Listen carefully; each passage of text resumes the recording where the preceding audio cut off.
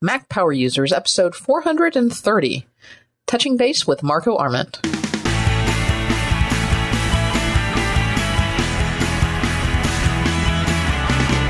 Welcome back to another episode of the Mac Power Users podcast. I'm Katie Floyd, alongside with my pal David Sparks. Hello, David. Hello, Katie Floyd. How are you today? I'm well.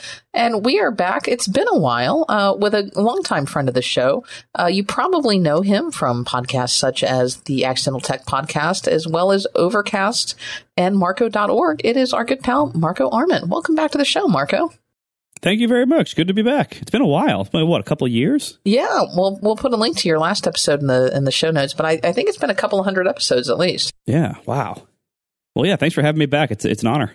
Well, we were waiting till we turned it into Watch Power Users because we feel like you would be a great guest for that. But then we just said, heck with it. He probably knows a few things about the Mac too, so we'll bring him back. Yeah, a few. Episode 99 was the episode. Okay, so that's, I don't know, we kind of fell off the wagon there. You will not have to wait 300 episodes to come back, assuming you want to. We'll get you back sooner. At least it was a memorable number that we had you on, There you go. 99 is kind of a good one. So memorable, all three of us forgot it. Yeah. Well, after you do 400 of them, they do kind of blend together a little bit. Totally understandable. Yeah, but it has been a long time, Marco. And in the meantime, since we had you here last, you have developed this amazing podcast app that we all love, Overcast. I guess I should talk to you about this later. Maybe this is an offline conversation. I tried to quit Overcast this year because of Siri, and realized that no, Overcast still just wins. It's a great app. And thanks for bringing that to us. I'm just looking at the show notes for episode 99. Let's see, we talked about Instapaper and Downcast and something called Downcast. News.me. Yeah, because that was obviously before Overcast existed. Yeah, Downcast is the podcast app I used for a little while before I made Overcast. That's kind of what's one of the reasons why my home screen of Overcast, where it has like the played and unplayed, is kind of like Downcast's home screen. There's a reason for that, because that's what I was accustomed to. But yeah, but the Siri thing, like, you're totally right. Like, I wish people didn't have to make those decisions. Like, I wish I could offer Siri support, and hopefully, maybe this summer they'll give us that. I don't know, but hopefully someday that shouldn't be a reason why you can't use a third-party client. Yeah, and honestly, it's really, if someone is out there listening on the podcast app and they like it, bless you. But it was a significantly reduced experience for me. Just getting it, even just to remember play place, and like I have CarPlay, and in CarPlay with Overcast, I guess I'm getting into the weeds a little bit, but let me just get this off my chest. With Overcast, with CarPlay, it does the if you hit the forward or backward button, the advance, it does the behavior that a normal person would expect. It skips forward, I think, 30 seconds or back 30 seconds. So if you miss a part, you can rewind a few minutes and hear it again. With Apple's podcast app, the behavior, if you hit the forward, it skips to the next podcast in your playlist, whatever that is. So it entirely skips to the end, or it goes all the way back to the beginning. Why on earth would that be the default behavior, Apple? I don't understand. Well, that is, like they inherited those controls basically from CD players, and that is the default behavior. Like, if that's what I'm supposed to be doing, it just became a convention for all podcast apps to basically override that and to interpret like next track and previous track commands from headphone buttons or Bluetooth clickers or car buttons, to interpret those as seek forward or back 30 seconds instead of seek to the next track. And then what used to be I don't know if they do this now, the behavior that CDs did, as we all remember, when you would hit previous track, is first it would go to the beginning of the current track. In a podcast, if you do that, it loses your position, which is really destructive. It's like the guy at Apple who was working on the podcast app. He had like Giants tickets that day, and he's like, you know what, I gotta go, man. Because I don't know. To me, that one, like, as soon as I realized that was the behavior in CarPlay, I'm like, okay, these guys are not paying attention to this app. And I just went immediately back to Overcast. But anyway, that's not why we're here. We wanted to talk to you about just kind of getting into what you're doing these days. And we will get to Overcast a little bit, but it's been so long. What hardware are you driving these days? It changes so frequently. So we should say, what hardware are you driving today as we record this week? Yeah, I mean, like, to be fair, like, my laptop setup changes often, but my desktop really doesn't. I tend to buy like a really nice desktop and then use it for, 2 to 5 years, depending on, what's out and what I need. So, well, let's be honest, 2 to 4 years. Yeah. And so, and for those out there, Marco is not only a podcaster, he's also a developer. And I think, is Tiff still a professional photographer? Yeah, and now she's doing a whole bunch of podcasts too. So we have a whole like podcast multimedia family going on now. Yeah, so they put a lot of effort, or they use a lot of ones and zeros on their computers. That's a good approximation. Yeah. So basically, I right now I'm using an iMac Pro. Before that, before that only came out maybe 4 months ago. Before that, I was using a 2014 Retina 5K iMac, which came out 4 years before that. So, or I guess 3 years before that. So yeah, maybe 2 to 3 years is more accurate. And your iMac Pro, you didn't go with the stock configuration. Most people who are buying the iMac Pro in our world are buying the base model. Maybe they're tweaking the RAM a little here or there, but you went with a midline configuration, as I remember. Is that correct, or am I misremembering? That's correct. Yeah, I went with 10 core base for the other things, and then 4 terabyte on the SSD, which is extravagant, but it's because this machine is only mine until the Mac Pro comes out. Then I will get that, and this machine will become Tiff's, and she needs tons of fast storage on her computer. Yeah, for the photography. Exactly, and other stuff too. So we have like her computer has this crazy setup with like an external Thunderbolt box full of SSDs and RAID 0, and it's a terrible setup, and it's very fragile and very hacky. So we're looking to consolidate that into something internal. So there we are. Well, one of the really nice things about the iMac Pro is that Apple has that that's that ARM chip. I want to call it, was it the T2? What's the name of it? That's right. Yep, yeah, T2. But as I understand, it's got the disk controller built right into this ARM subprocessor, which, if you read the benchmarks, makes disk access pretty damn fast. Well, also, here I was just telling you that using multiple SSDs in RAID 0 was a pile of hacks, but that's actually what it's doing. Every iMac Pro has 2 SSD modules in it, and it's running them in parallel. So you get really fast speeds on them because they're sharing the workload. So everything you do with the iMac Pro is actually reading and writing from 2 SSD modules. So your iMac Pro has two terabyte SSDs in it that are RAID formatted or RAID configured to be 4 terabytes of readable space? Effectively, yeah. I mean, we don't see the level of that. Like to the OS, if you plug in any other 2 disks, any other way, it'll show up as 2 different volumes, and then you can make it software RAID. With the iMac Pro, that level is not exposed to the OS. The iMac Pro sees it from the software level as one big 4 terabyte disk. But the way it is actually implemented is every iMac Pro configuration has 2 SSD modules, just of whatever size is half the advertised size, and it runs them in parallel for speed. And that's happening on the T2, which is kind of one of the advantages of having this embedded ARM processor, among other things. It's, I was in the Apple Store looking at one the other day. I've got the original 27-inch iMac, and when they announced it, I got all proud about how I'll never need one of those. Boy, I don't know. I started thinking about it. It's on my mind now, because it really, when you look at it, although I don't think I'd need 4 terabytes of storage, I can understand why you would do it, because to get fast SSD storage externally, it's probably not that much less expensive than just putting it inside, which is getting the advantage of the T2.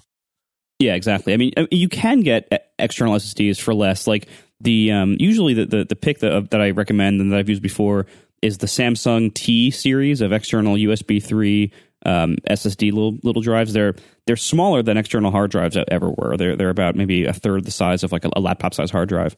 So they're these nice little ones. They're up to the Samsung T5 now. Every year or two, that number goes up.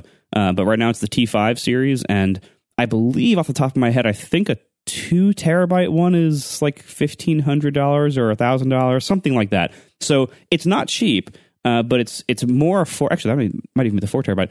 It's more affordable than it was a year ago, and the prices are always coming down. And so if you need more storage than what your computer has, but you don't need like 10 terabytes, like if you're in like regular disks, like what would go in like a NAS, 3.5-inch hard drives, you can get those up to 10 terabytes for not that much money now. But if you don't need that much space, if you just need like another terabyte or two from what you have, those external SSDs are great because they're small, they're self-powered right from the bus, so you don't need like a separate AC adapter or anything, and they're really fast. USB 3 is fast enough for most types of use, so they're great. So that was one of my questions: is those things will work okay over a USB 3 cable?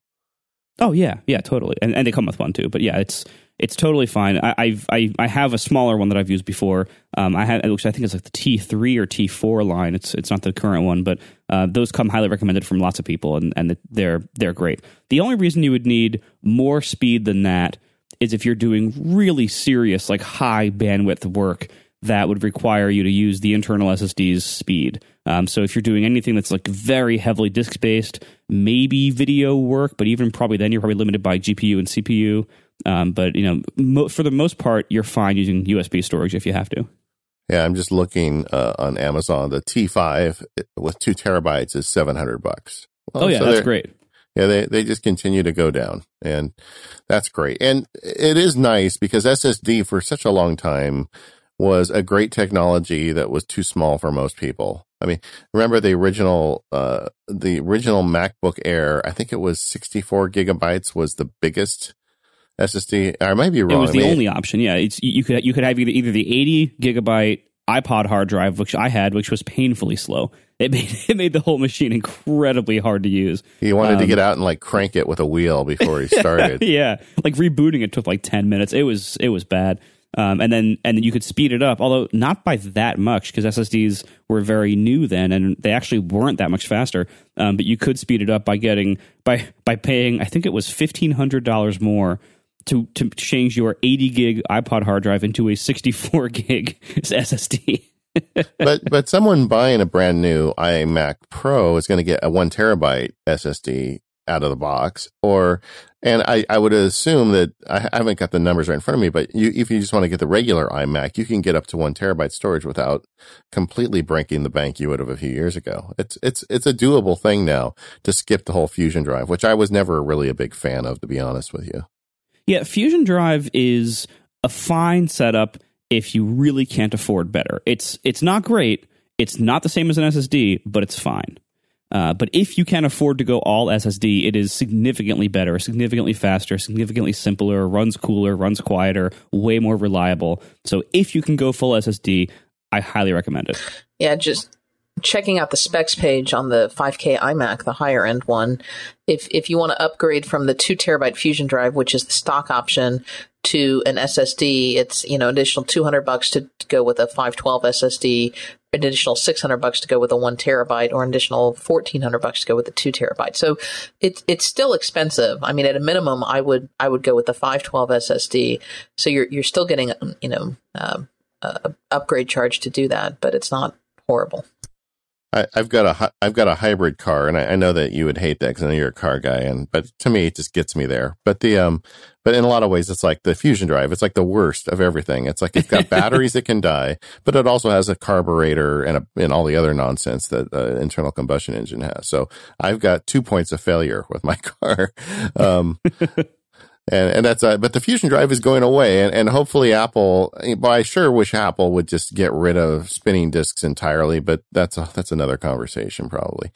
But getting back to this iMac Pro, in addition to having this big old hard drive in there, you've got, what'd you do with the processor? I did 10 core, so it's one step up from the base. The base is 8 core. I read some stuff Apple was saying about like developers are basically optimized at 10 core for typical developer workflows.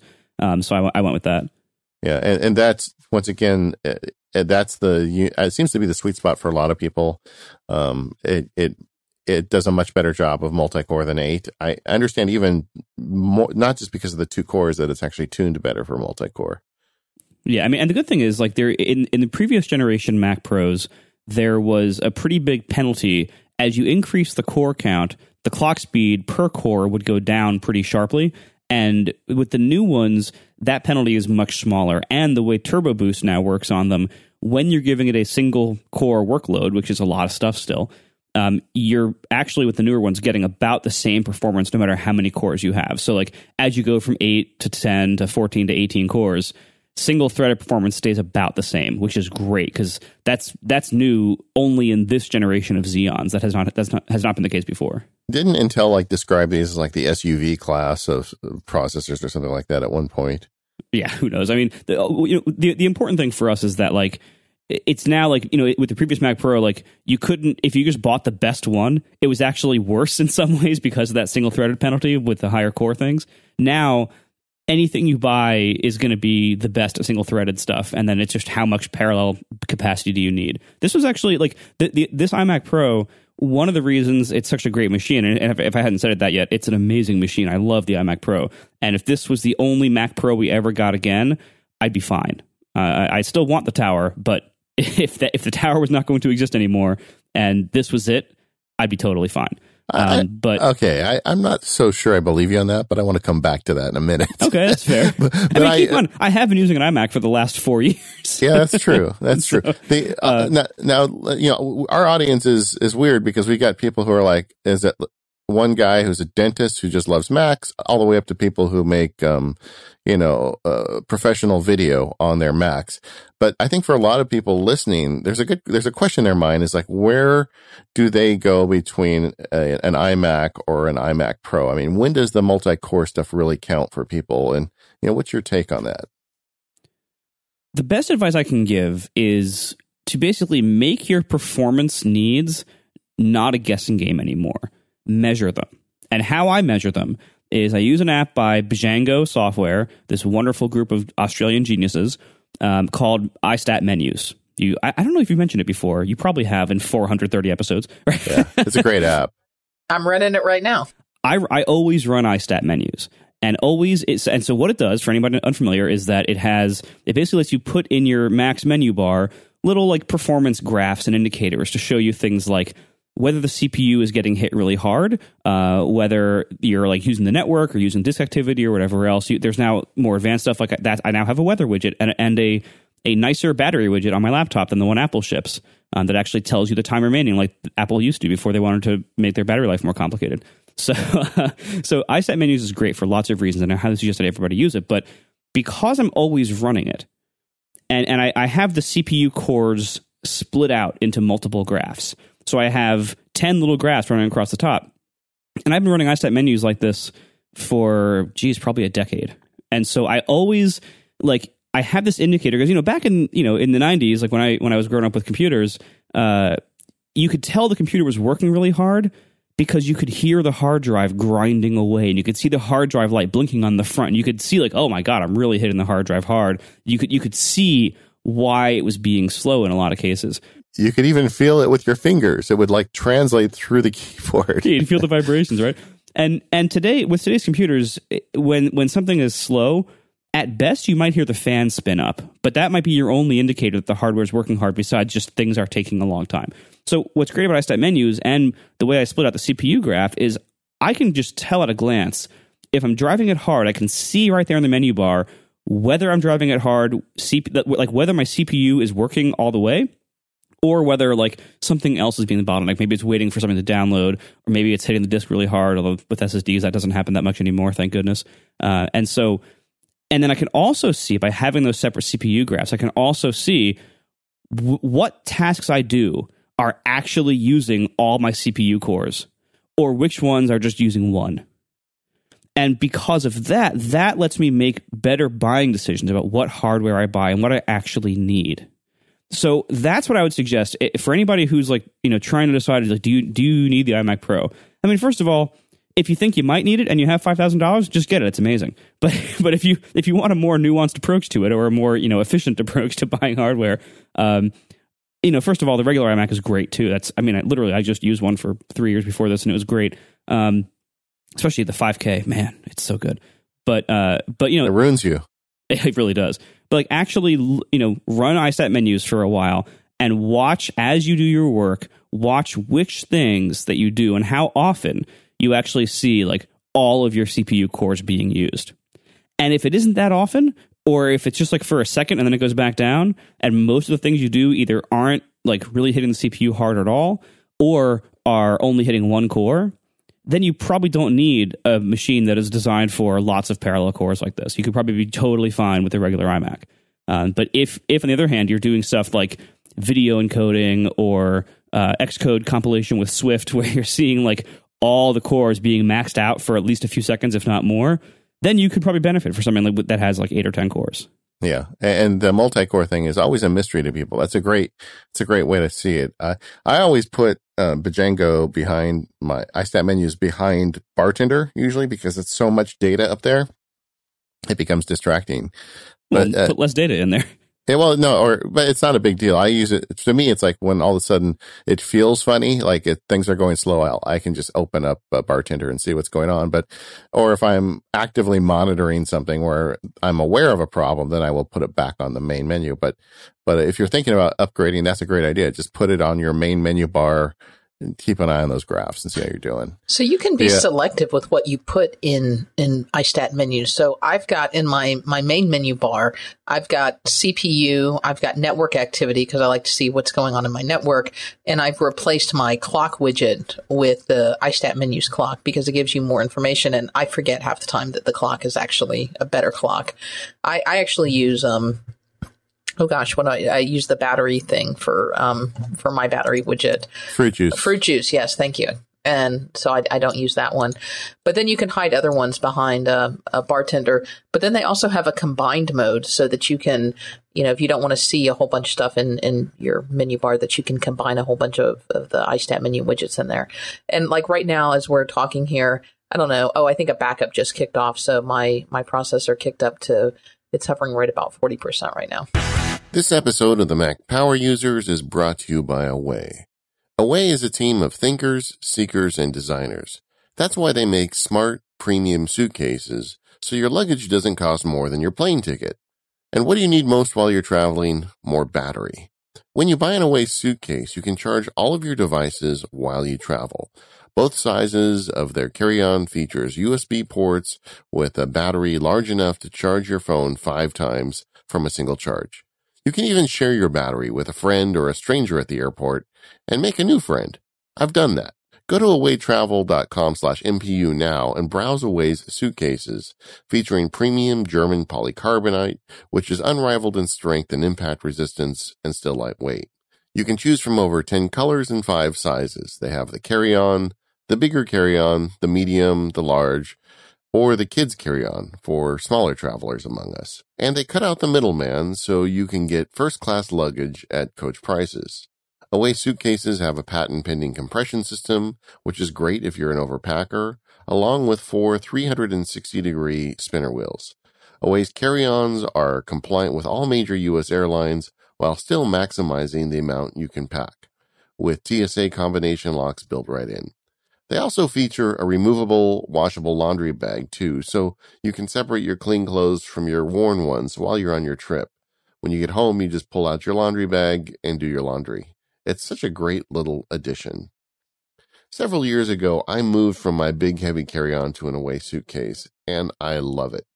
Travel is so much easier now with my Away suitcase. It's lighter, and those 4 rotating wheels make getting it through an airport super easy. The Away suitcases have multiplied in my house. Now almost everybody has one. I even just bought the medium size Away recently for a big trip I have coming up. Right now they have a Star Wars promotion, so of course I got Tatooine Orange. I also really like how easy this luggage is to pack. They've got separators when you open the suitcase, so you can get everything in there really nice and tight. And they also have a 100-day trial with no questions asked return policy. So get one and try it for your next trip. I bet you'll love it.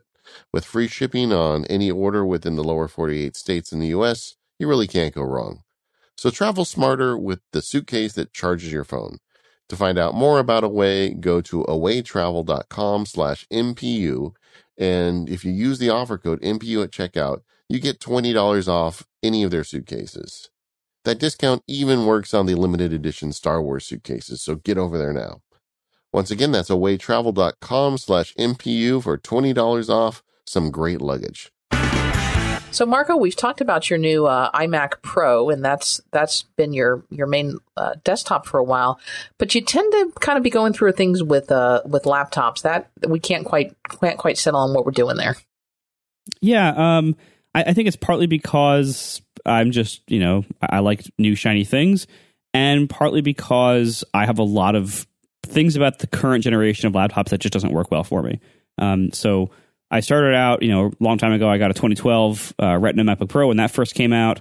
Eventually, I upgraded to a 2014 model when the 2012 started having some issues. Let me tell you, never buy a laptop with the 256 gigabyte base SSD. That was basically I fought that for 2 years, constantly running out of space before I had a screen issue. I'm like, all right, fine, I'll just replace it and give it to somebody in the family who could use it, and got myself a nice new 2014 model. And these are 15-inch, if I didn't say already. I have, over the course of my time with Apple, which has been since 2004, I have tried lots of 15-inch and some 13-inch models, including the 13-inch MacBook Air. Two of them, actually, the first one and then the 2010 one that came out that was way better. I've tried, I've tried a lot of different sizes, or I tried a lot of those, and I'm totally happy with either a 13 or a 15, honestly. Depending on, my needs at that time of my life is how I decide. More often than not, I'm on the 15-inch side just because I rarely regret getting the 15, but I sometimes regret getting the 13. So just because the 15, I know that I have the biggest screen I can get in an Apple laptop. I have the most performance I can get, and the stock stuff on the 15 tends to be just higher and better. And you work from home most days, so you're not carrying it back and forth to work every day. That's true, although for years I did carry it back to work, back and forth every day, and including times where I was walking most of that way or all that way. And the reality is, if you're walking to work carrying a backpack or a messenger bag with a computer in it, I challenge you, this is another thing, measure before you judge. People make a big deal out of man, I got to stop carrying this giant 15-inch laptop and I got to switch to, a MacBook Air or something. And it's okay, that's about a 2-pound difference. Measure and see how much your bag weighs empty, without the laptop and just everything else you have in it that's not the laptop plus the bag itself. You can probably save 2 pounds or close to it in other ways. Do you really have to be carrying around all these different things you carry in your bag every single day? Could your problem be solved by not carrying the power brick and buying another one for work, and so that you have one that's it's always at work, you don't have to bring it anymore? There are things like that people tend to overestimate the value of how much their computer weighs without counting all the stuff around it and the value they're getting from having a nice computer. So if you're actually carrying only that computer around by itself and that extra pound or two really matters to you, that's another story. But I would say I usually hear this complaint from able-bodied young people who carry giant bags that weigh 15 pounds. And 2 separate liter bottles of water full. Right, exactly. Exactly. So yeah. It's kind of optimizing for the wrong thing. And if you like a smaller machine, and if you don't mind the things you're giving up or the limits that it has, fine. That's totally fine. But don't let the weight be the main reason you decide, because for most people they're not considering all the things around it. So anyway, back to the question. But now I'm not fully. Didn't you go back though to the older generation MacBook? Is that what? Yeah. Did I get that wrong? So basically, what happened was, so I had this 2014 model. It was fine. Like everyone else, I was watching the Apple lineup in 2015 and 2016 and seeing, where the heck is the updates to the MacBook Pro? This design and these processors are fairly old, because even the 2015 model is using processors from, I think, 2013 or something like that. So the guts were not new, and so I was getting concerned, and like many people, I was calling for Apple to please update the MacBook Pro. What's going on? Why is it taking so long? And in late 2016, they did. They gave us the Touch Bar generation, and which is, as we speak, the current generation. There was a minor update in 2017 that boosted performance, but that's about all it did. And I really don't like this generation of laptops. I find, superficially, when you first use them, I really don't like the Touch Bar. I think it's a total miss. Some people like it, but I think they're a minority. I think it was not successful in what it tried to do, and it gave up too much to do it. So I don't like the Touch Bar. And then the port situation is really rough on me. First I got a 15-inch touch bar. It was, it was fast. It was fine. But I just really hated having it be only USB-C. I really hated losing my SD card slot. I hated that one of my precious only 4 ports was taken up by the power adapter, so it was really only has 3 ports. And I really, really hated the keyboard. And the keyboard is controversial because a lot of people like the way it feels. But all the previous keyboards were not controversial. It was just a keyboard that everyone was fine with. No one gave a second thought to the keyboard in the 2015 MacBook Pro. No one has ever written a single blog post about it. It has never come up. It was just fine. It's a keyboard. Like, in the same way that nobody ever cares about, other minor details, like the cable management arm design on the Power Brick, which they also got rid of for apparently no reason. So the new generation, it took a bunch of steps backwards. And at first, and on the keyboard, it's not even just the feel. It seems to me we don't have the full data. Apple does. But almost everybody that's into this knows somebody at least that's had to have a keyboard replaced. There's problems mechanically with those keyboards. Absolutely. They seem to be far less reliable on average. They seem to flake out or totally fail or have erratic behavior with totally normal usage. And I'm pretty gentle on my laptops. I've never had a keyboard problem before this generation. I've been using Apple laptops for 14 years. I have never had a keyboard problem until 2016. And so I think there's, and you talk to a lot of people and you hear the exact same thing. So there's definitely something there. Again, we don't have the data. There was some weird thing on Apple Insider a few days ago, but that was very small sample set and very weird, kind of untrustworthy data. And that only measured people who actually take it in for service. And I think a lot of people haven't taken it in for service yet because taking your laptop in for service is incredibly disruptive, especially if it's your only computer. I can tell you, we have the original, the new MacBook. The naming is also weird, the 2015 MacBook. Yeah, the new super thin MacBook. I used it for a while. My daughter uses it now, and it's on its 3rd keyboard, and twice it's had the space bar just crap out on us. And Apple was really cool about it, and they fixed it. And I think the second time it was out of AppleCare when they fixed it. But they haven't been difficult about it. But then I'm just looking at this computer saying, when is the keyboard going to fail again? And is this computer going to last as long as I'm used to a Mac lasting? Because, at some point, it's not going to be free to get that replaced. Exactly. So to me, that's a fatal problem. I need my laptop to work. That's why they call it Pro. and I know that's just marketing, but ultimately, no matter how you feel about the reliability of these things, about the feel of them, if the reliability is a real problem, then it's a bad design, period. There's no ifs, ands, or buts about it, no matter how you feel about the feel. So anyway, first I had a 15-inch, hated it, got a 13-inch, figuring if I'm going to have this keyboard I don't like, and all these limitations, I might as well at least get some of these size benefits, because the new 15 is really not that much lighter or thinner than the old 15. It's a very small difference. So I figured, 13-inch, I can downsize to the 13-inch. My mobile needs generally have lessened over the last few years. So let me go down to the 13-inch. It'll be fine. And I did, and I got the MacBook. I call it the MacBook Escape. It's the one that does not have the touch bar, but is still otherwise, very similar to the new generation. Problem is, it only has 2 ports total. So of course, when you plug something in, it only really has one. When it's plugged into the wall, it really has 1 port. So that really, I brought it to WWDC last year, ran our live show off of it and everything. And it was a constant battle of dongles and hubs to make that computer useful to me on the road. And this is all stuff I never had to do with my old 15-inch. And then a little bit later through the summer, I had my needs totally changed. I had this new situation arise where I needed a very powerful GPU.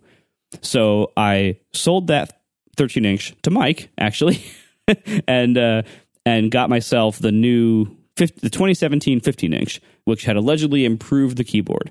And it did improve the rattly sound of the keyboard. They put these little rubber gaskets in, and it kind of dampened the sound a little bit. But ultimately, it still had reliability problems. So the keyboard's don't seem to be meaningfully different in the 2017 generation for reliability. And I just hated it. I just hated the computer. I hated the keyboard. I hated the ports. I hated dongle hell. The USB-C ecosystem still has a lot of problems and just gaps in it. There's still, there aren't enough good peripherals. There aren't enough stable multi-port hubs that just work and are consistent and everything is reliable on them. So I just kept having problems. So I just decided, you know what? I'm just done with this whole generation. I went on eBay and bought a lightly used 15-inch 2015 model. And that's what I'm using to this day. I bought it probably a few months back now or more than that. And I'm very happy with it. I wrote this whole blog post about how much I love it. It's a really great computer. And in the efforts of, like back in 2015 when we were all like calling for Apple to finally upgrade them, please, this model is so old. It was easy to look at what we had and not realize how good we had things because we assumed that every upgrade or that every new version would be more positive. It'd be a total upgrade, like all in. But this generation, I really don't think was a clear like net upgrade win. And so I went back to the 2015 and all of my laptop anxiety disappeared. It works. It works reliably. The keyboard is totally forgettable. It's never a problem. It just works. And it has all the ports I need all the time. I don't carry any dongles anymore. When I travel, I bring just the MacBook Pro, its power adapter, and an iPhone cable. That's it. It's awesome. Well, I think, it's funny because we've been making the show since 2009. And never until this current generation did we ever have people writing in talking about how much they didn't like their new MacBook Pro. I mean, it's just never been a thing. Katie's got one. She has troubles with it. But we also get emails from people swearing by it and talking about how the touch bar helps them because they've never been good keyboard combination people. I mean, there are a group of people that like these computers. It's not, universal. Although I would say that the one thing that objectively it bothers me about it is these reports of unreliable keyboards, my own experiences, and so many others. And that is something that really that's just not something I'm used to associating with an Apple product, especially a $2,000 Apple product. Yeah. And their silence on this matter has been deafening. The only reason I think they haven't done or said anything about it is that there is nothing to replace it yet. My theory is that this summer, I think they're probably going to give us new laptops. Probably some kind of design tweak to improve or replace this keyboard. And then I think they will probably quietly announce a repair extension program for these keyboards because they really need one. They are failing at way too high of a rate. This is similar to how previous generations of MacBook Pro, they would have like GPU failures. They would cause big problems. A lot of people would have to unnecessarily repair them, like way too early with no abuse or anything.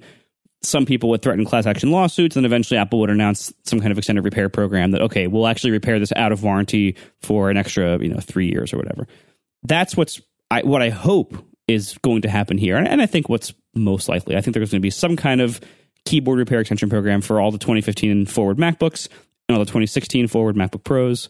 And then hopefully this summer's updates, which I assume will happen, will change the keyboard in some way to make these problems a thing of the past. I really, really hope that's what's going to happen. I think we're probably going to see some kind of fix to the keyboard. It seems pretty clear that is an issue. I don't think Apple's going to call it a fix because they very rarely say, oh, yeah, we admit we have a problem. It's just going to be an improved keyboard. We've improved the keyboard design.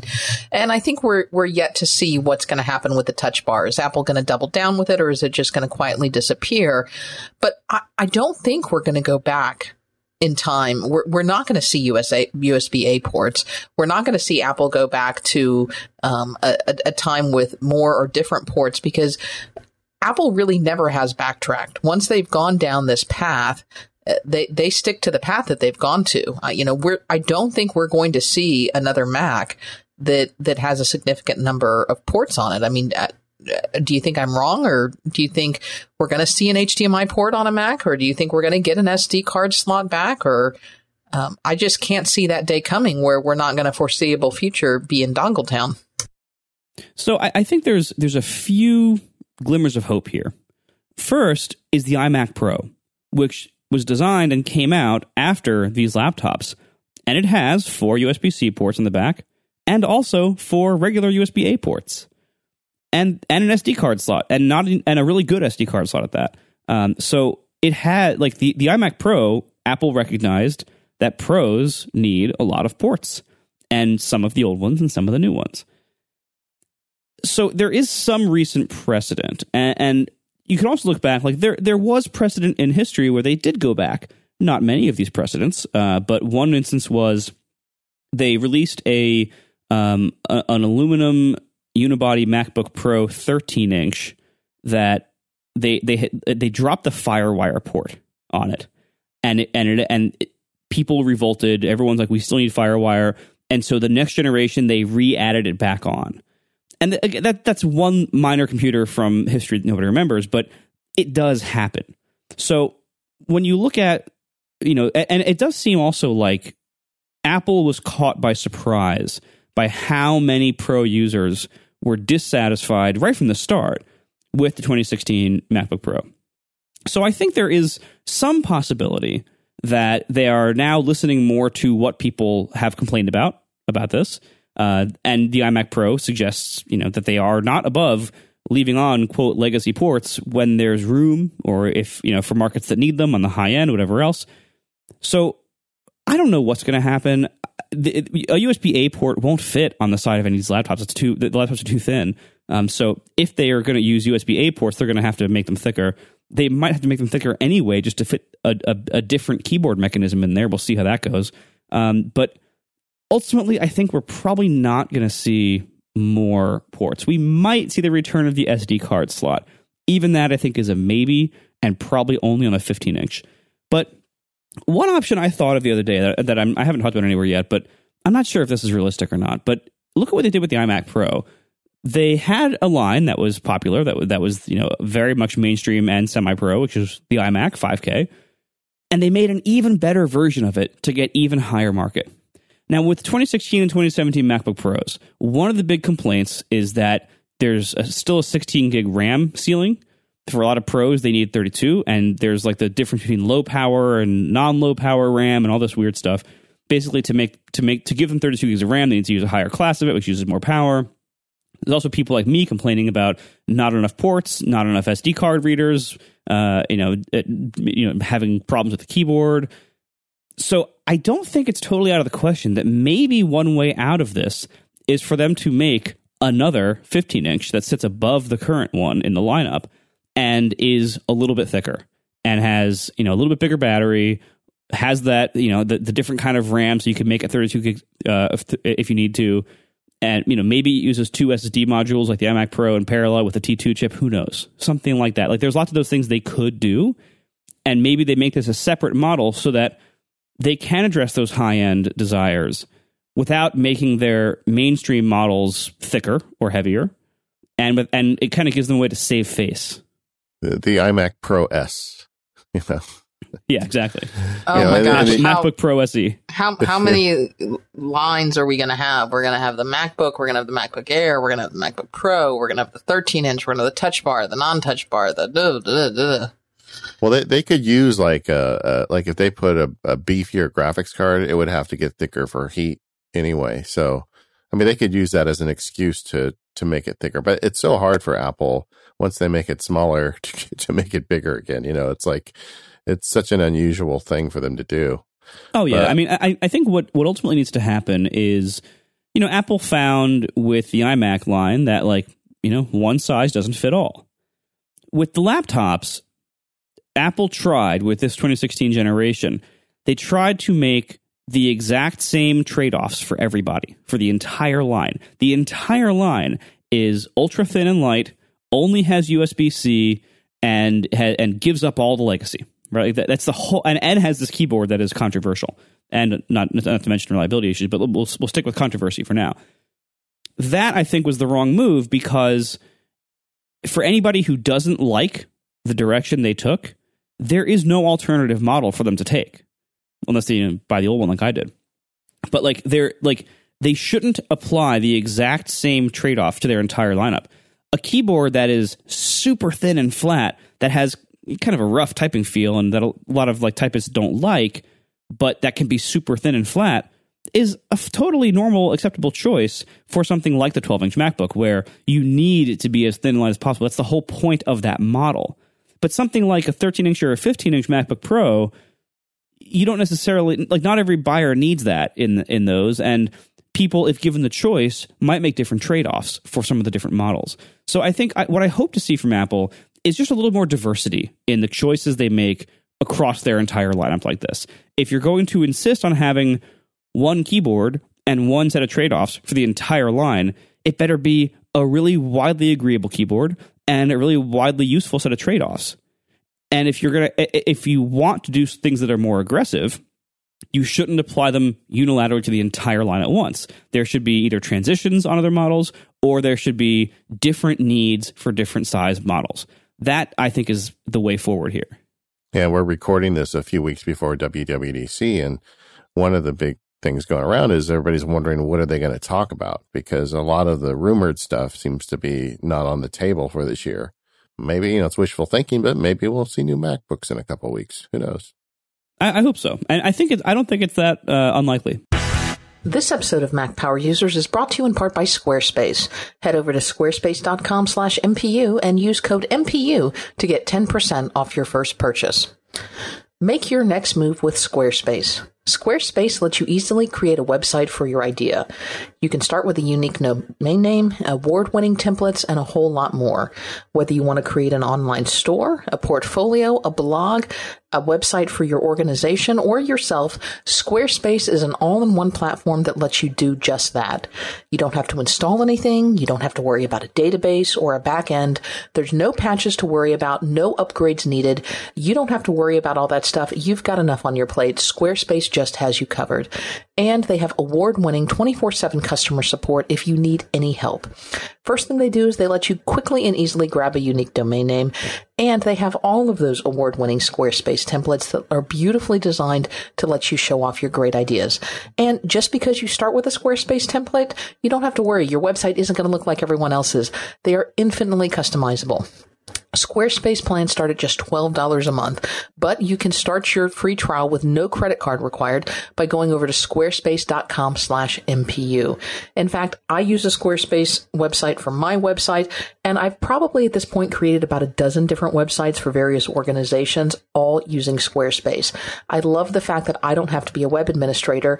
I just set it up, I design it, it's easy, and then I can hand it off to somebody. There's nothing to fuss with. When you decide to sign up, you can use code MPU to get 10% off your first purchase of a website or domain and show your support for Mac Power Users.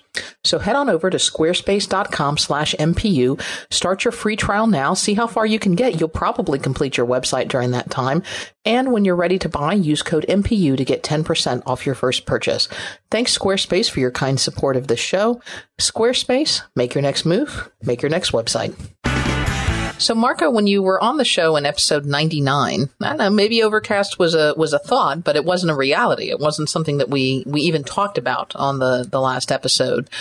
So since then, Overcast is now a reality, and we've got a brand new version of Overcast. It's been through a couple of different iterations.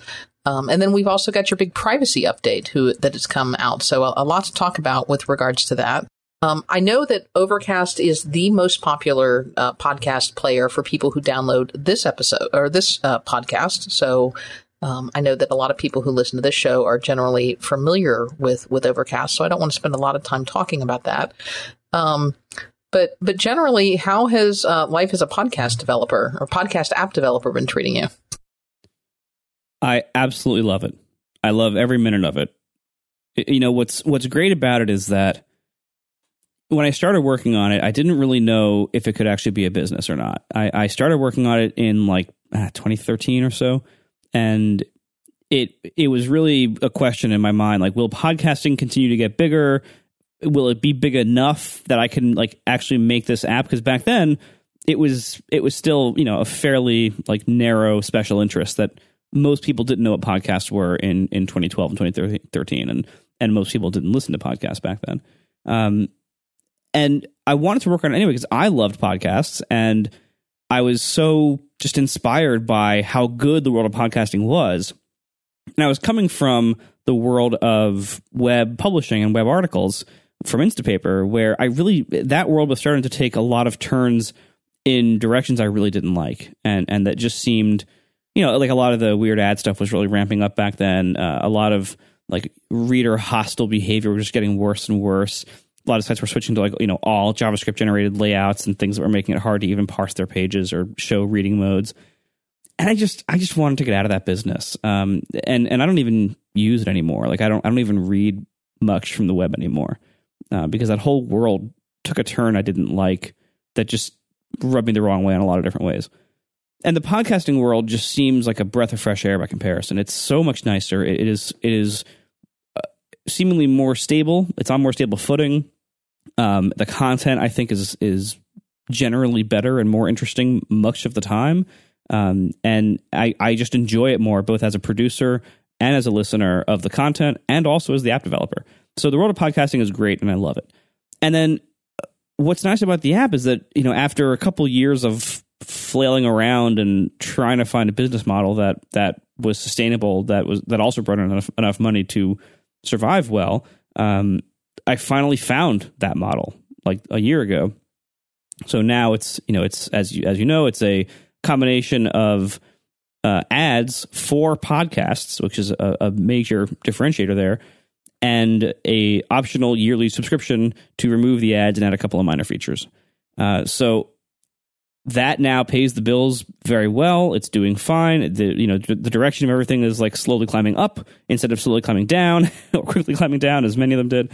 And it's a solution that I think works for all the parties involved really well. Like, because they're ads for podcasts, the listeners don't mind them very much. Many of them actually leave them on after they buy the subscription, because you're allowed to like leave them on if you want to.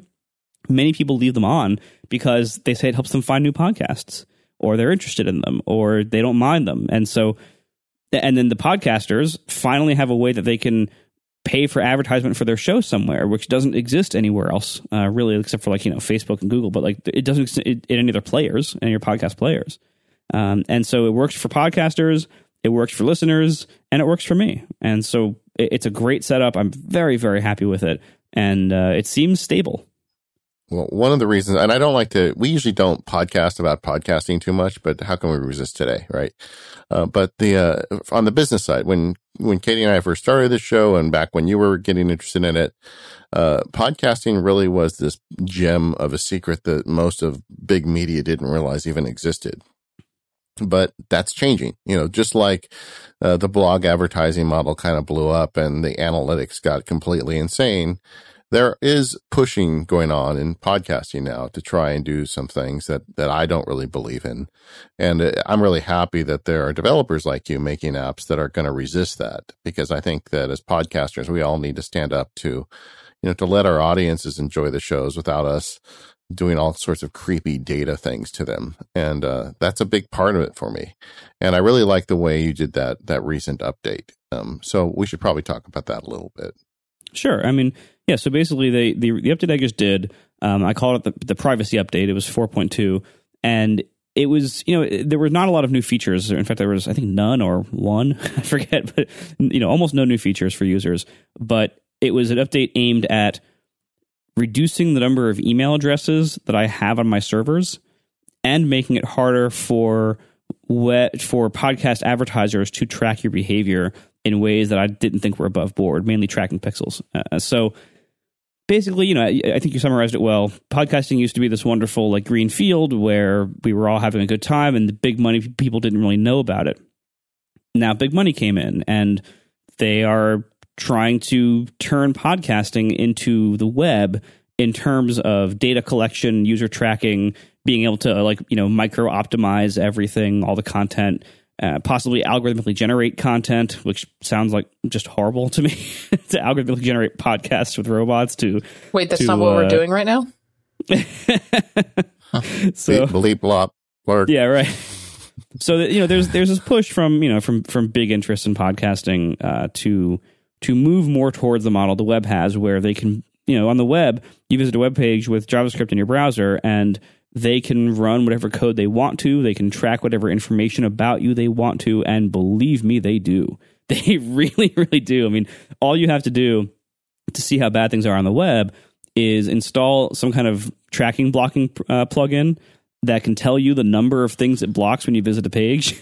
And then go to any popular site. Yeah, go to any popular site and see how it's like, 40 things were blocked on this page, and it's all things you've never heard of that are various, ad tracking companies and behavioral tracking things that just do creepy stuff with your data. Yeah, it lights up your Mac like a pachinko machine. It's crazy. Yeah, exactly. And so, they want to bring that world to podcasting because they can make more money that way. And some of them think they're doing it for good reason. Some of them think they need this data to, make better content decisions about, do we arrange the show with the intro first? Do we put something before the intro? And if they can measure how many people skip the intro, then they can, that's the kind of stuff they want to do. But like, all that comes at a pretty big cost to privacy and to long-term health and quality, as we see from the web. Like, the web had to die for podcasting to be as good as it is, basically. Like, it had to show us what happens if we let that happen to a medium. And certain media that's already, the game's already over. Like video, there is no online video. There's only YouTube. And YouTube has all that stuff already. So video's lost. Like, the battle is lost. It's over. Video is full of data and tracking too, and it's all controlled by one big company. Blogging is really struggling right now. Most people don't read blogs anymore if they ever did. Most of them now are getting all their news and browsing and reading done in Facebook and maybe Twitter. And so everything's controlled by them, and that's terrible too. Podcasting is this wonderful open thing that it's what blogs always were, and blogs still are this way. There's just a lot fewer of them and fewer people reading them, but they still work this way. But, blogs have kind of been marginalized. Podcasting is as big as it is today, while still working the way blogs always did, which is you can publish on your own site that you own, that you host on your domain, on your server, and you can publish an RSS feed, and any player can play it. And it's totally open and decentralized. There is no gatekeeper. Part of the reason I started on Overcast is because that can only hold true as long as the market of client apps is diverse. If any one app gets too powerful, they can start dictating terms to lock things down for themselves. Spotify is currently doing this, and it actually has me a little bit concerned. I don't think they're going to ever have enough market share to really cause major damage, but they certainly already have enough to cause minor damage.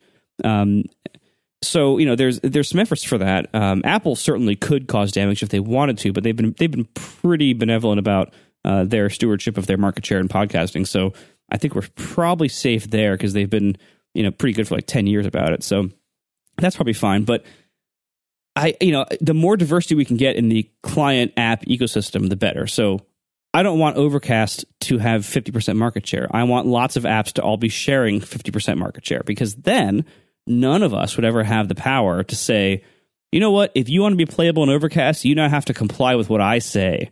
And I'm going to dictate terms, and you're going to have to give me rights for your content, sign up with me, maybe pay for placement or pay for royalties or something, who knows what, in order to even be playable at all on my player. That's what you can do when you have a lot of market share. And I don't want podcasting to get to that point, because I see what happens. Like, as I said, Facebook controls online text, YouTube controls online video. Right now, nobody controls online podcasting, and I want to keep it that way as much as I possibly can. Well, what really impressed me about your privacy release is, as much as we like to poke fun at the fruit company for making laptops with creaky keyboards, they have always been at Apple pretty committed to privacy, and it is I believe it truly is a corporate priority to not have user data. I mean, and this is way before all the GDPR stuff going down now. I mean, I think Apple, when they get a subpoena, ideally they would like to be able to tell someone, we don't have any way to get any of this stuff. And I think that's a good thing. But you're the first small developer that I'm aware of, and I'm sure there's others. You're the first one that came on my radar that says, I'm trying to do that with my app. There's no reason that just because you want to listen to podcasts and sync data that I need to know anything about you. Why should Marco know which podcast you listen to? And you've anonymized the process. And I think that's something that we haven't heard much from the independent developer community. And I hope that you start something with that. I hope so too. I mean, and to be fair, like, not every other app even has user accounts. Like, this is a problem that a lot of my competitors didn't even have because they don't have user accounts on a sync service, right? But I did, and I thought when I developed this in 2013, I figured like, well, you want to have an email and password to sign in, because if it's an email, then if you ever forget your password, I can send you a password reset email. And I was really afraid of people losing access to their accounts. And that, I think, that made sense when I was thinking all that in 2013. But we live in a different world now, and not only GDPR. That's the kind of the motivation to do all this stuff now instead of sometime. But in this world, like, people keep getting hacked. There's constant data breaches. I would love, like my policy for the small insight here. My policy for if I ever get audited by the IRS, it basically, like, I just don't take that many deductions. I take like the big ones that matter, and I don't take a lot of the small ones that add up to not that much. Because what I don't want to happen is for me to get audited by the IRS and for me to think I have anything to fear. If I get audited tomorrow, it'll be a pain, but I'm not going to be afraid of what they'll find. Because I know I'm not really taking any risks. I know I'm doing things above board. I know I'm doing things as the way I'm supposed to be doing them. So it's not that big of a problem. It's just like, it's just work, right? If I get hacked, if my servers get hacked and people steal a whole copy of my database, I want to have as little of people's personal information in that as possible.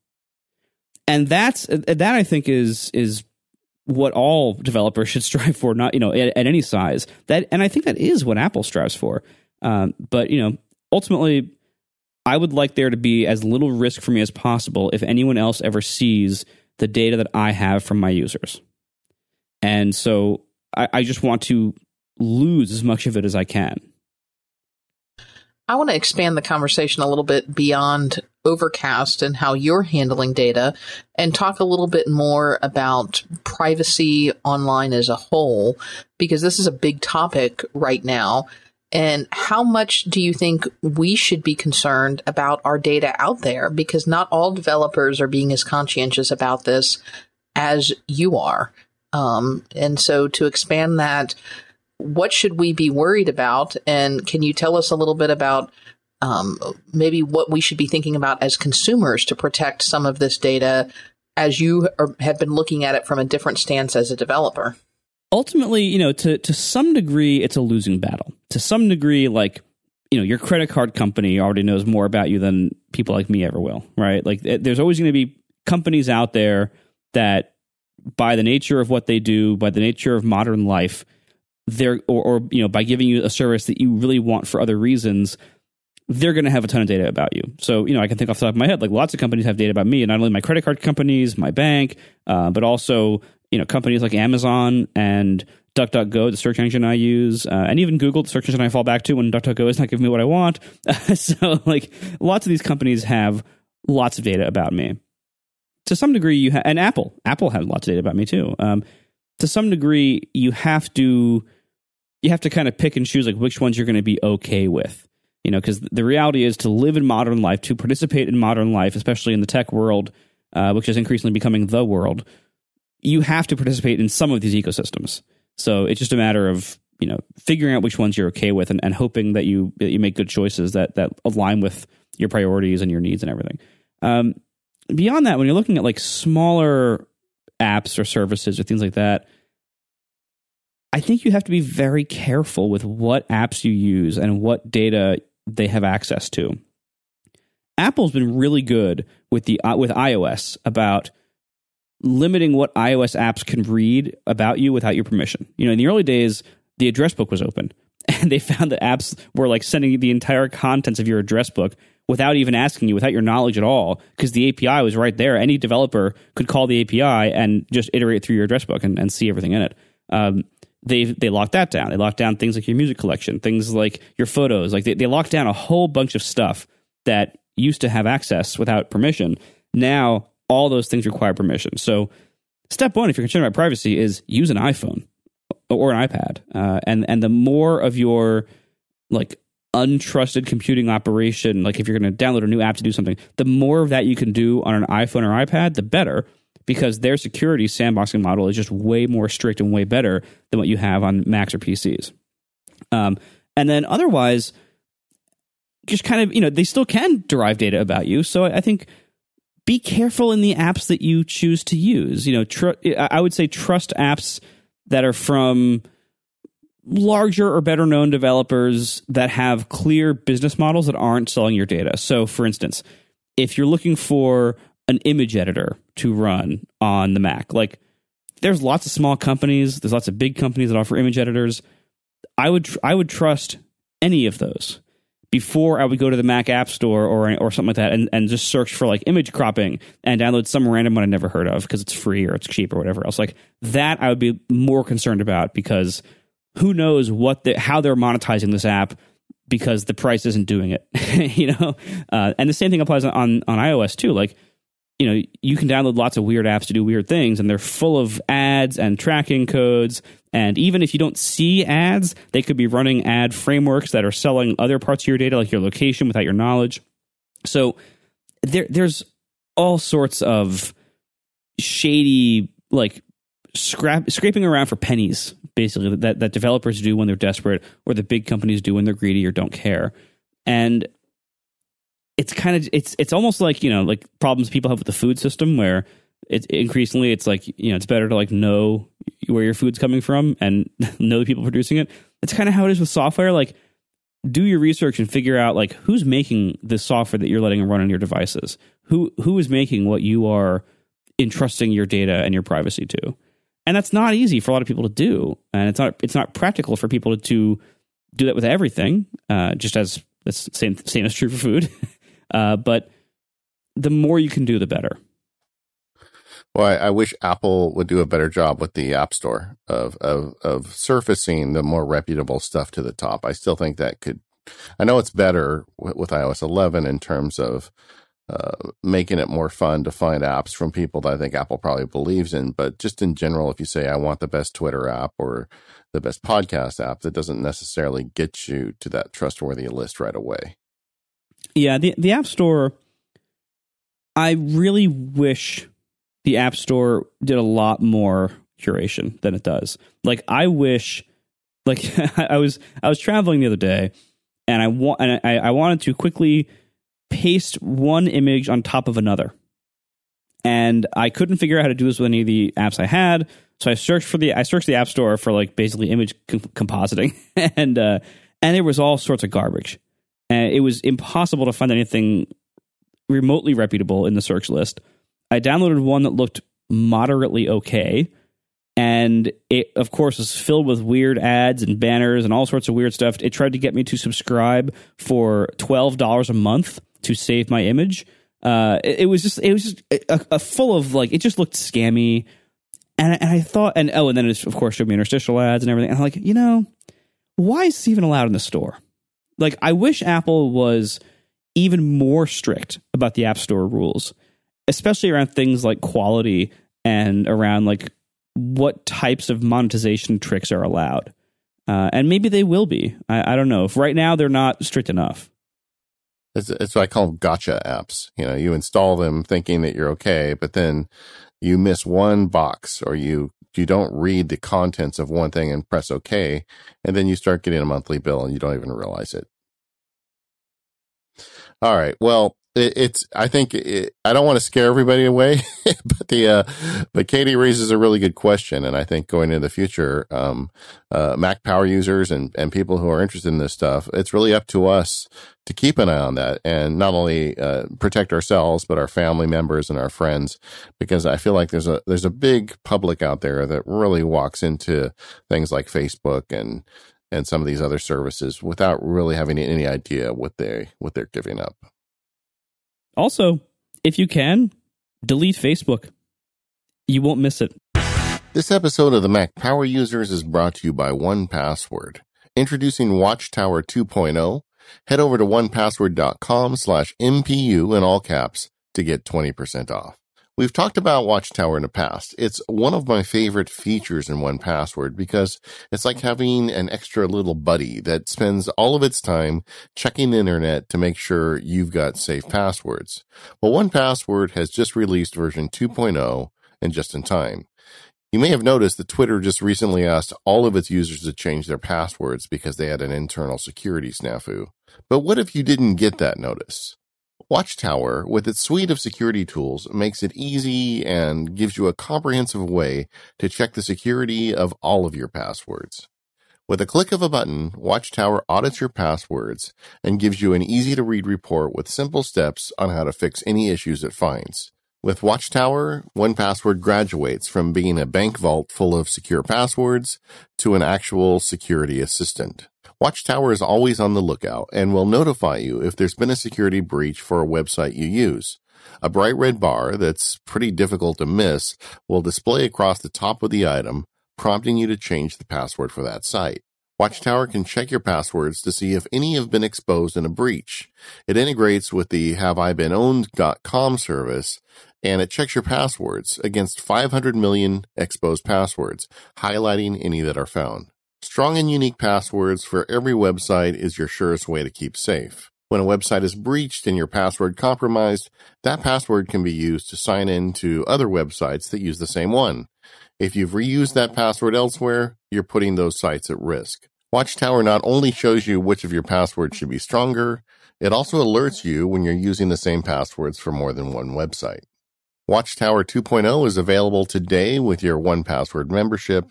It's a great service, and it will save your bacon.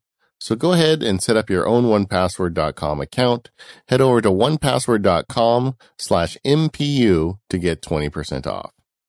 And while you're doing that, don't forget to change your Twitter password. Marco, now that we've brought everybody down and made them afraid,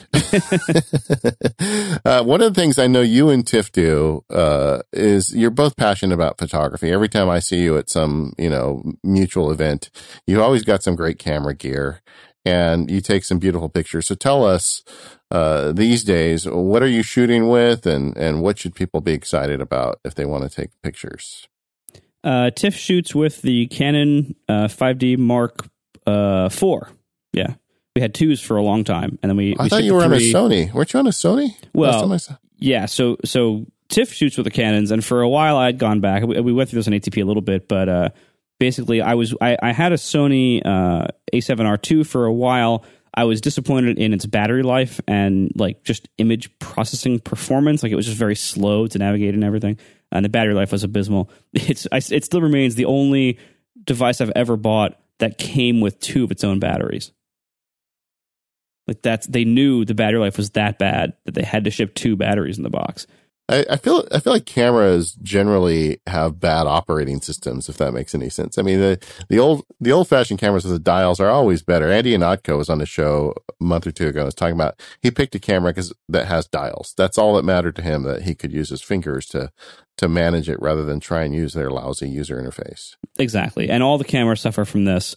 At any price points, at any market segment, they all have really mediocre menus and software and stuff like that. So yeah, the more you can do with physical controls, the better. Anyway, so for a while I went back to Canon, but the Sonys just take such incredible pictures. What Sony has done with both sensors and with glass in the last, 5 years or so is just shocking. And Canon has not done that much to keep up. Nikon has kept up a little bit because they use Sony sensors, but the glass is still not quite there. But it's just incredible what you can get these days from a lot of the cameras, but especially from Sony's, from the Sony full frame line. And so when the A7R III was announced this past fall, they fixed my complaints with the 2. They gave it way better battery life and way faster performance. And in fact, now I actually just played our friend _ David Smith just got the A7 III, which is very similar to the A7R III, just with a lower resolution sensor and a couple other minor changes. And that's even faster because it has less pixels to deal with. So it's way faster. It's way better battery life. So those problems are pretty much solved in the Sony world now. And the pictures you get out of these are just shockingly good. Sony, as I said, not only is the glass great, and the sharpness you get, especially from the primes, is incredible. But then also, Sony sensors these days can basically see in the dark. You can set one of the reasons why I like the Sony so much is that my hit rate how many pictures I take versus how many I keep is way higher than with other cameras, because you can crank the ISO up so high and still have usable low noise levels that you can then set shutter speed really high, for instance, and then you can shoot people who might be moving in lower than average light, and it's totally fine. And, it makes up for the difference with ISO. And, and of course the camera also has built-in stabilization at the sensor level so that you can have these wonderful primes and everything all be stabilized inherently. And it has a great autofocus engine. So the combination of those things, basically, high ISO ability, great autofocus, and stabilization for everything you put on it, makes the hit rate very, very good. So I love shooting with it. We had a listener come to a meetup at a f-stop. He had an Olympus 3/4,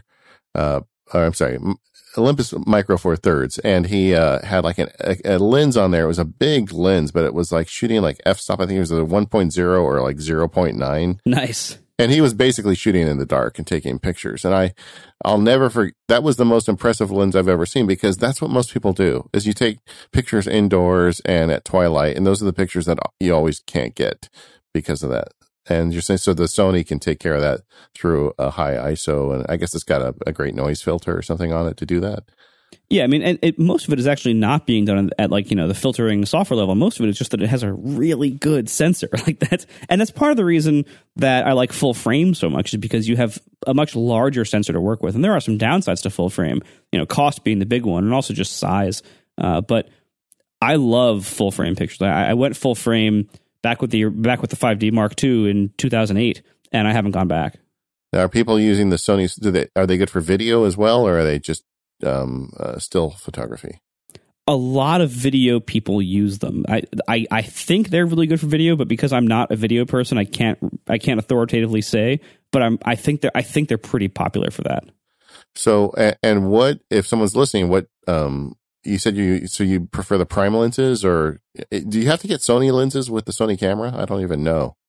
You can actually get adapters for the Sony camera that can mount and even autofocus lenses from Canon, and I think Nikon also. It's a very, and even Leica. It's a very adaptable system, just because of the way it was designed. But I almost always just shoot with two Sony primes: the 35 f2.8 and the 55 f1.8.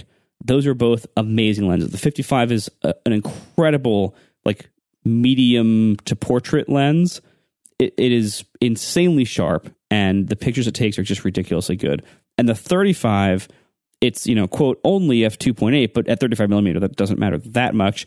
And it's so small and so easily packable. It's incredibly practical for just like packing and walking around with. So I love those two lenses. And of course, it also is stunningly sharp and everything. So I love those two lenses. That's all I have for the Sony, and that's all I need. Yeah, really. Wow. So you're back on Sony, and you're liking it. And that's probably why you like the SD card slot on your MacBook Pro. Yeah, it is. And on my iMac Pro, like, it's great to be able to just take the card out. I mean, a lot of every camera you can connect via USB and transfer the photos that way. And if if I'm like on a trip in a pinch and I need to transfer it, I can do that. It's just nicer if I don't have to, because, for instance, if you're transferring through USB, not only do you have to pull that weird little flap off the ports and have a cable that fits it with you, but also then the camera is not being able to be used during that time. You can't be dumping photos as you're filling up the next card or as you continue shooting the event that you're at. And also, one of the arguments people use for why SD card slots aren't necessary anymore, which is an argument only made by people who don't use them, is that you can just use Wi-Fi transfer, and Wi-Fi transfer just is not fast enough, and almost no cameras support transferring RAW files over Wi-Fi. Those that do, it's incredibly slow. And again, that also monopolizes the camera usually while it's in use. So it's just not a solution for pros or almost anybody, really. Wi-Fi is a terrible solution to photo transfer from cameras. Is it a gimmick at this point, or is it just a gimmick, or is it got some use? It sounds really nice. It's the kind of thing. Remember, like in the late 90s, when everybody bought webcams for their PCs, and because it sounded like a good idea to video chat with people, and everybody had a webcam on their PC that they used like once and never again, because it was such a pain in the butt to actually use it for anything. and the quality you got was terrible and everything. That I feel like is Wi-Fi and cameras today. Like, you can do it. It's a thing that when I'm shopping for one, I always get excited. Ooh, this one has Wi-Fi, and I'll be able. That'll save me all sorts of time. I'll be able to do these cool things. And in practice, using the Wi-Fi and cameras is so cumbersome and so slow and so limited that I almost never do it. So, what are you doing your processing on? You got Sony to capture the image. Aperture's gone. Where are you going to work on your photos? I'm using Lightroom, which is now renamed to Lightroom Classic, because I've been using it for a long time. It's what I know.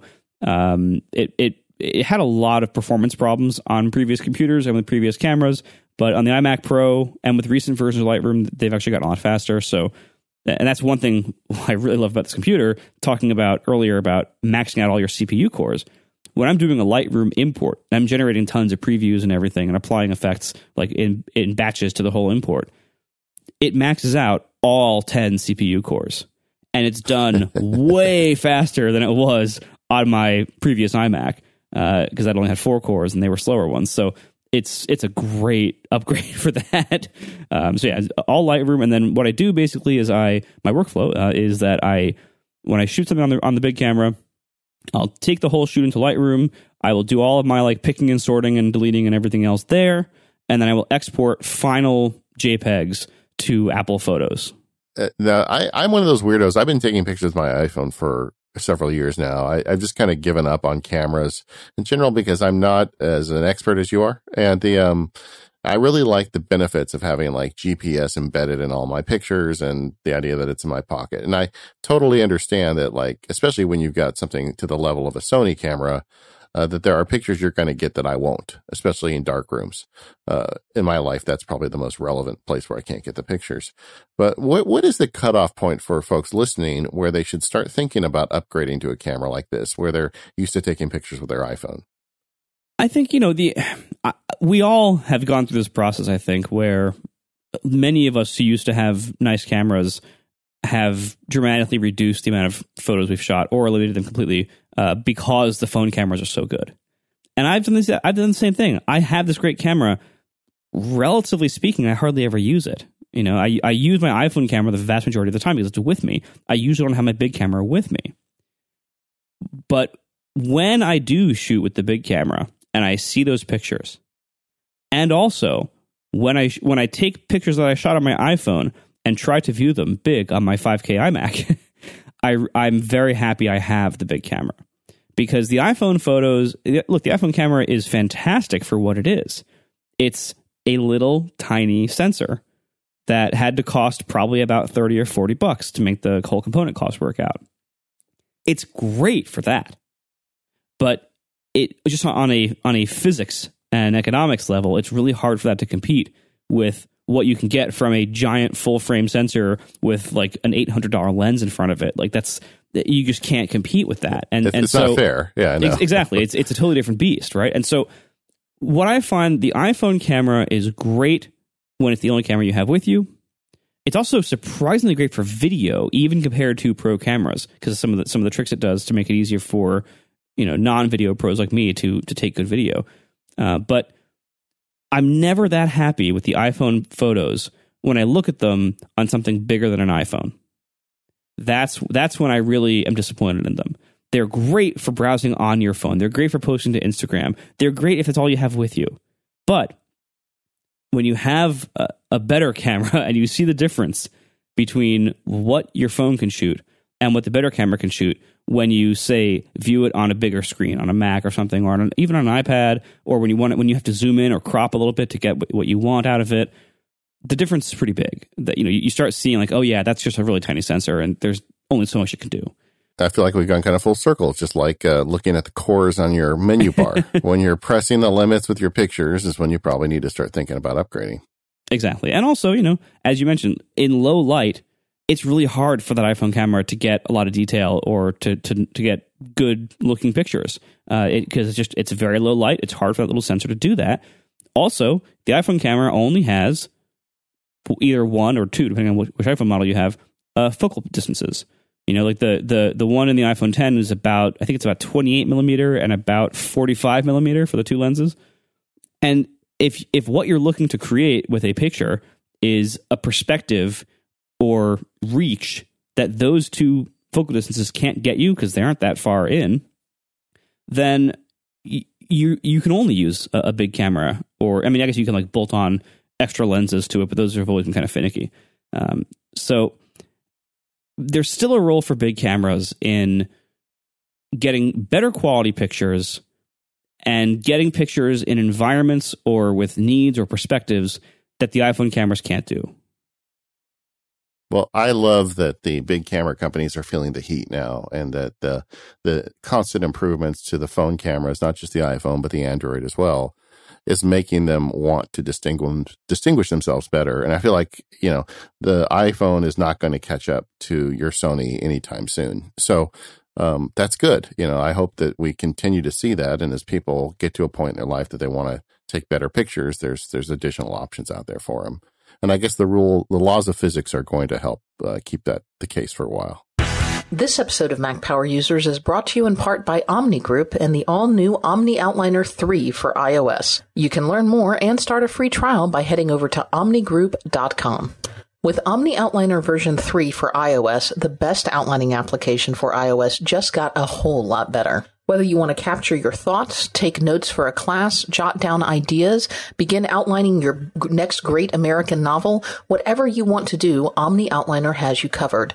It is the place to create perfect outlines in a simple but powerful productivity application. Omni Outliner Essentials for iOS starts at just $9.99, meaning anyone can have the power of Omni Outliner right at their fingertips. The Essentials version gives you everything you need to get started outlining, including beautiful themes, the ability to print and PDF support, the ability to drag and drop information in and out of your outlines, the ability to export into Microsoft Word, automatic dark and light modes, and the ability to sync your documents using their own Omnipresence sync server. Their free open source platform for syncing all of your Omni documents. And if you upgrade to the Pro version, you can get a whole lot more, such as support for Omni automation, custom themes and templates, password encryption, custom smart filters and sort types, audio recording, more powerful drag and drop features, additional export formats, and a whole lot more. Best of all, you can start using Omni Outliner 3 for iOS today. There is a free trial available in the App Store via in-app purchase. With a 2-week free trial, you can try all of the features of Essentials and Pro, and after the trial, you can even continue to use Omni Outliner to view documents for free. So check it out over at omnigroup.com, and why not head on over to the App Store, download it, and start making your own amazing outlines today. So thanks to the Omni Group for their continued support of Mac Power Users. You know, Marco, the last thing I wanted to ask you about, because you've taken a pretty strong position on the new MacBooks that you've regressed, to the older one. And one of the things I hear from a lot of pundits out there is they're like, there's no room left for innovation on the Mac, that everything's going to iOS these days. I love my iOS devices, but I also love the Mac. I've loved the Mac since the very first one showed up. And I actually believe that there's a lot of room to make the Mac better. And I just thought it'd be fun to do a little thought experiment with Marco Arment to say, let's say tomorrow you wake up and that you're sitting in Tim Cook's chair and you get free reign to make changes as to the way the Mac goes in the next 5-10 years. What would you do? I mean, first of all, I'd probably be fired within like a week, but I know, put that aside. I get that. Like if for some reason I had like as much, political and board and investor power as somebody like Steve did when he was there, where I was basically not fireable. It's hard for me to say because, it's a really big company, big finance, whatever else. So again, I'd be fired pretty fast, I think. But okay, well, let's pretend you say we're going to leave the iPhone and the iPad going so the cash cow will continue to feed. But, give me some room on the Mac. I want to see a team of people and a company above and below it that believes that the Mac is not done. Because all we see, you're right, all we see from like the pundits and everything is that, hey, the Mac there's pretty much nothing to do. It's done. And you only think it's done if either you're being very short-sighted or you haven't thought about the problem very much. Because every day when you use a Mac, you can find things that, I wish I maybe did this thing a little bit better. I mentioned earlier, for instance, that the iOS security sandboxing model is way less risky for downloading untrusted apps. Why can't the Mac have something like that? It doesn't have to be the only option, but why? Like, the Mac right now has a really basic sandboxing model that they made like 7 or 8 years ago and then never touched again. They never really finished it, never made it good. Tons of apps still aren't sandboxed because they kind of can't be. They basically like opt out of the whole system. The App Store on the Mac is terrible. It's also seemingly hasn't been touched in about 7 or 8 years. I think the entire document model that was introduced in Lion is still not all there. It's still very confusing for people. That could use some work and refinement. iCloud Drive and its integration could use a lot more work. Also, just fundamentally, there's little feature things like, I think Macs with built-in cellular should already exist. And there's lots of API level things you can do to distinguish whether something should run on cellular networks or not. They should use those and actually offer controls. There's so much on the Mac. If you look at the way it's structured now, the Mac represents a general UI and windowing and file management system that has not really been reconsidered or changed in decades, in a very long time. And we see, by iOS coming out, we see that different types of ways to do things are possible and can be done and can be very useful and successful. So the Mac, look at what Microsoft is doing. Microsoft is doing these crazy experiments where they try to combine tablets with desktops and try to have these big interfaces that can be touch interfaces and mouse and pointer or mouse and keyboard interfaces. They have these crazy computers like the Surface Studio that it's like the big iMac thing that can tilt down and you can use a pen on the giant screen. Microsoft, they're doing experimentation here in the PC. They're trying to push the PC forward. And, bless them, they're Microsoft. They're not doing a very good job of it. But they're trying, right? They're at least trying new things. Microsoft does not seem to believe that computing on the desktop is done. Apple does seem to believe that in a lot of ways. It does look like Apple doesn't want to push the Mac forward. And I think there's so many ways that it can be pushed forward. There's so many things that should be redone or rethought. From as things I mentioned earlier, the things like security sandboxing, things like how apps get installed. The whole thing with unzip a DMG and then mount this virtual DMG. That's all dumb. Make the Mac App Store good enough that people can use it, and also give a better installation mechanism for the rest of us. As I said, cellular. I would like not every app I launch to be able to access all the files in my home folder. That's a different sandboxing model. I would like where apps put their files to be contained. So like on iOS, when you delete an app, all of its files are deleted. It's gone completely. You don't need cleaner apps to help you find and delete all the files. They're just gone. On the Mac, apps spew files all over the place. And when you delete the app, those files just stay there. So there's so much stuff on the Mac that they could work on. They could improve if they really wanted to. Things like the rumored Project Marzipan about being able to write the same code for the interface that runs on iOS devices and the Mac, or at least code that's less different than it is now. Because right now it's very different and often in fairly needless and legacy-based ways. That's, a huge new UI framework on the Mac would be great. That could solve that. There are useful services on iOS that could be brought to the Mac. Things like the way push notifications work, the way in-app purchases work, the way background refresh works. All of these things either don't exist on the Mac or exist in some much more limited and or buggy way that makes them less useful.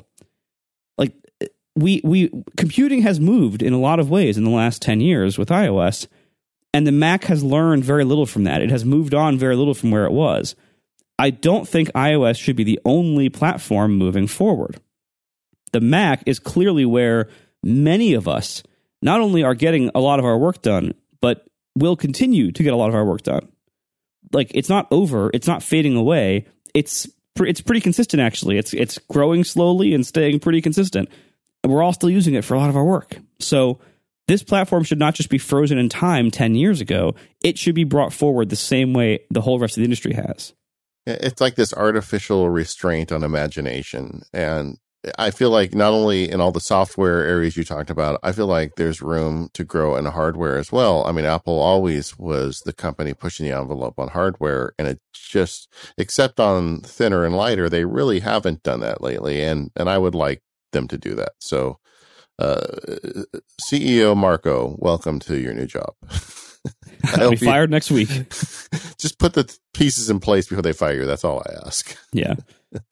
I would like to see that as well. And I hope that, the iMac Pro to me is the biggest shining light in some time for the Mac, because I feel like there was true innovation going on there, not just for the sake of having something to talk about on stage. I mean, the way it handles noise, there's just a lot. We didn't even talk about a lot of the pieces of the iMac Pro, but it is an innovative machine that's innovative in ways that you don't necessarily brag about, but ways that I think a user can appreciate. And that's what I always associate with Apple hardware. And I'd like to see that make its way down the line. Yeah, I hope, the iMac Pro, in addition to being my favorite Mac, I think maybe ever so far, because it's so good and it's so fast. And you mentioned noise, it's so quiet. I've never heard the fan spin up.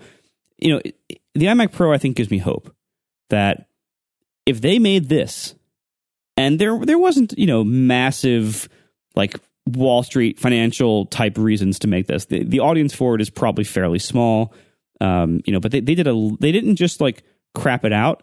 They did a lot of custom engineering for it to make it really good. And, things like the T2 and that weren't really like necessary, but that improve things and make it nice. And that have only so far appeared in this. This gives me hope that the weird period that we've seen for the last few years where it seemed like Mac hardware was just being left to die and the updates they did were bad, the iMac Pro gives me hope that might have just been a temporary bad spot and that maybe they have learned from their mistakes and are turning things around, and we just haven't seen the rest of the products that resulted from that yet. So I hope that's where we're going. I do, I leave this topic in a hopeful state right now. I hope this summer we'll see an improved revision of the laptops. And I hope next year when the Mac Pro allegedly comes out, I hope it's really good too. But based on the iMac Pro, I am tentatively optimistic. Last question. Since we've been talking about Macs, you got one or two little utility or favorite apps that people may not have heard of they should get on their Mac? Well, definitely iStat menus, as I mentioned earlier. It is by far, it's incredibly useful. I love it. I'm also a big fan of Solver, which I think your audience probably knows pretty well by now. Back when I was on like forever ago, I'm pretty sure I promoted it then too. I've been using Solver since like 2008 or something like that, and I've been yelling at the world until they finally got it, and I think they finally have, so that's good. And it's like a calculator, spreadsheet, notepad. It's kind of an interesting app. Oh, it's great. Like you'll never launch the built-in calculator again, and you will reduce the amount of times you launch spreadsheets, which is nice. And then I also, if you're a programmer, I really love the Tower app for Git. It's called Git Tower, or simply just Tower. It's by far the best Git command or Git interface I've ever used, and it has gotten me away from almost ever using the Git command line, which is unusual for me. Usually, I just use the command line versions of all programmer tools, but that one I don't. And finally, Arc Backup, ARQ Backup. You probably mentioned that as well, but basically, it's a wonderful little backup utility that lets you back up to all sorts of different online storage type platforms. The one I use is Amazon, and the one I use is Backblaze B2, which is basically Backblaze's version of Amazon S3, and it has much better pricing, and so it seems great so far. And I use it. I actually stopped using the Backblaze regular client, and now I just exclusively use Backblaze B2 on my main computer through Arc, because Arc gives me a little more control, and I kind of like the UI a little bit better. So I'm still using Backblaze, but I'm not using their app anymore on my main computer. Of course, Marco rolls his own offline backup. Of course he does. Yeah. Well, you know what? We are not going to wait 300 episodes so we have you back.